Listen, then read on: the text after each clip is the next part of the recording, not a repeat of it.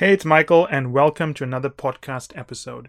Before I get into today's episode, we wanted to make an offer to you. If you go to firmsconsulting.com, you will see a pop-up or you'll see a place to add in your email address, or you can register on the Firms Consulting website. If you register onto that website, you get put into an exclusive list. And what you get in that exclusive list is samples of the content we have available to FC insiders. So, that said, I hope you enjoyed today's episode. It goes without saying that business judgment, or aka general knowledge, is such a fundamental, profound way or skill of attacking case problems. So some of my clients call it common sense. I have a pretty smart candidate at Yale at the moment, PhD, who has astounding common sense. I mean, her common sense is off the charts in terms of, her preparation and so on. And I do feel that she's maybe unusual in the amount of common sense she can bring to an issue. Definitely, outside, she's an outlier, let's put it that way. And some candidates always come back to me and say, Michael, but how can I know these things? Don't you think consulting firms are being a little bit unfair in asking us these things? And I always think to myself, and I say, well, no, they're not being unfair for two reasons, right?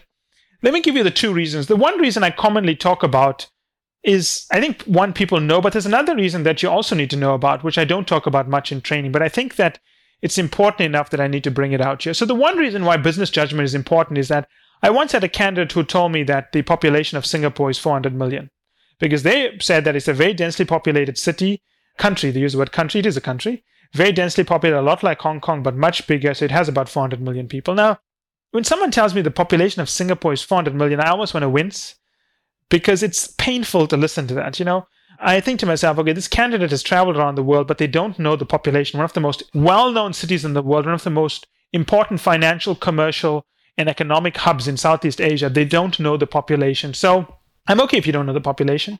But imagine you're sitting in front of a client and you make a comment like that.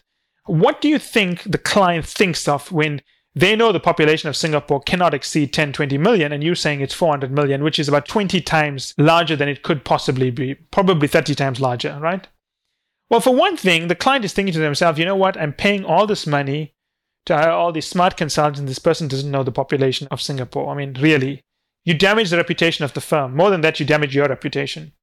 And when you lose your reputation with a client, it's very hard to recover it, no matter what you may think. So losing reputation and losing credibility, while it's an important thing, there's also more direct economic impact to the firm. So when you lose your credibility, you lose the respect of the client. That has more of a long-term economic impact. Profound, no less, but long-term. What about the short-term economic impact? Well, I remember sitting once with a young consultant, and I was busy typing up my slides and notes for a session that I was going to present to, I can't remember the project. I think it was presenting to the CFO of some company. And I remember she was working with a youngish team member from the client side who I knew quite well. The client team member was a very good friend of mine. So she was working with us in our offices, which is kind of unusual. We don't normally allow clients into our office. And the young consultant, very young, must have been about 23, I think, was trying to explain to the client team member how they're going to size the market. And she's doing a very similar exercise. And she said, the population of Russia, 700 million. If we could take 30% of the market, which is possible, blah, blah, blah, this product stream that we are thinking of adding to the analysis would be significant.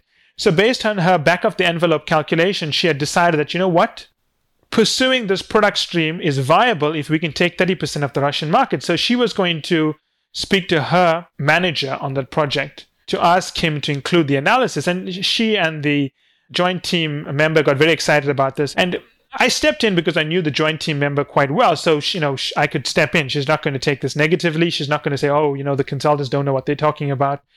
And I point out to them, are you sure Russia has a population of 800 million? And she said, yeah, of course, it's a big country. I said, yes, big country, small population, look it up. And then she looked it up, 140 million, big difference.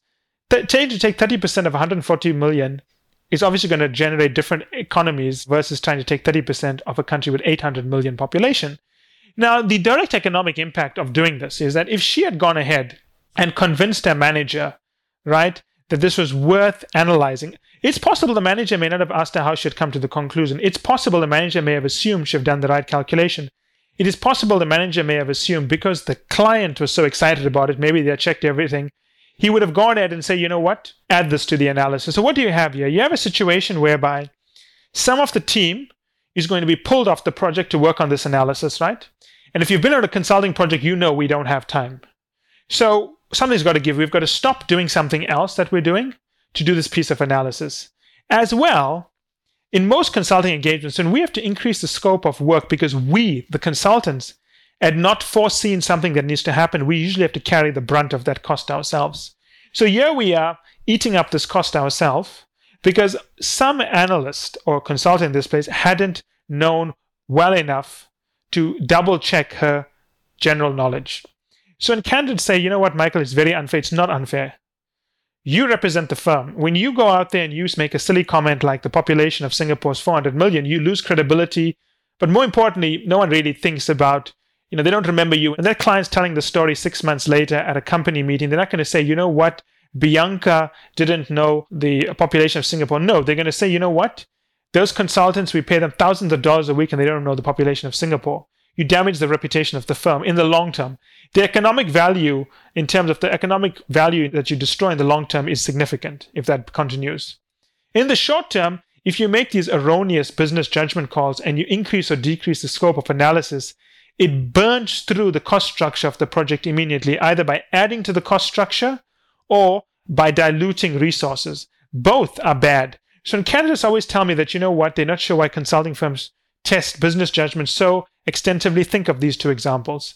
Saying 400 million to a client and looking like an idiot, and the other time is misunderstanding how to do a back of the envelope calculation. A back of the envelope calculation doesn't have to be lacking logic. It just has to be simple and has to be double checked. And for those people who are not sure of these things, remember Google is free. You don't pay to use it. It'll take you 1 second to Google these things and check it. So the point is, lacking business judgment is a serious problem. It is a dismissible offense in a case interview. If you make a business judgment call that is wrong, you will be declined. You'll be dinged. In a consulting project as well, if you make a poor business judgment and you make a bad assumption due to poor business judgment and you don't check it soon enough before you move into your analysis or make a recommendation, you will be fired for that as well. Business judgment is important. You need to have that skill. You need to be able to check things, right? And it's very simple. If you're guessing the population of Singapore is 400 million, you can always ask yourself, well, the population of the United States is 300 million, which I think most of the people know. So how can Singapore have a larger population? Ask yourself those simple things before you make these poor judgment calls.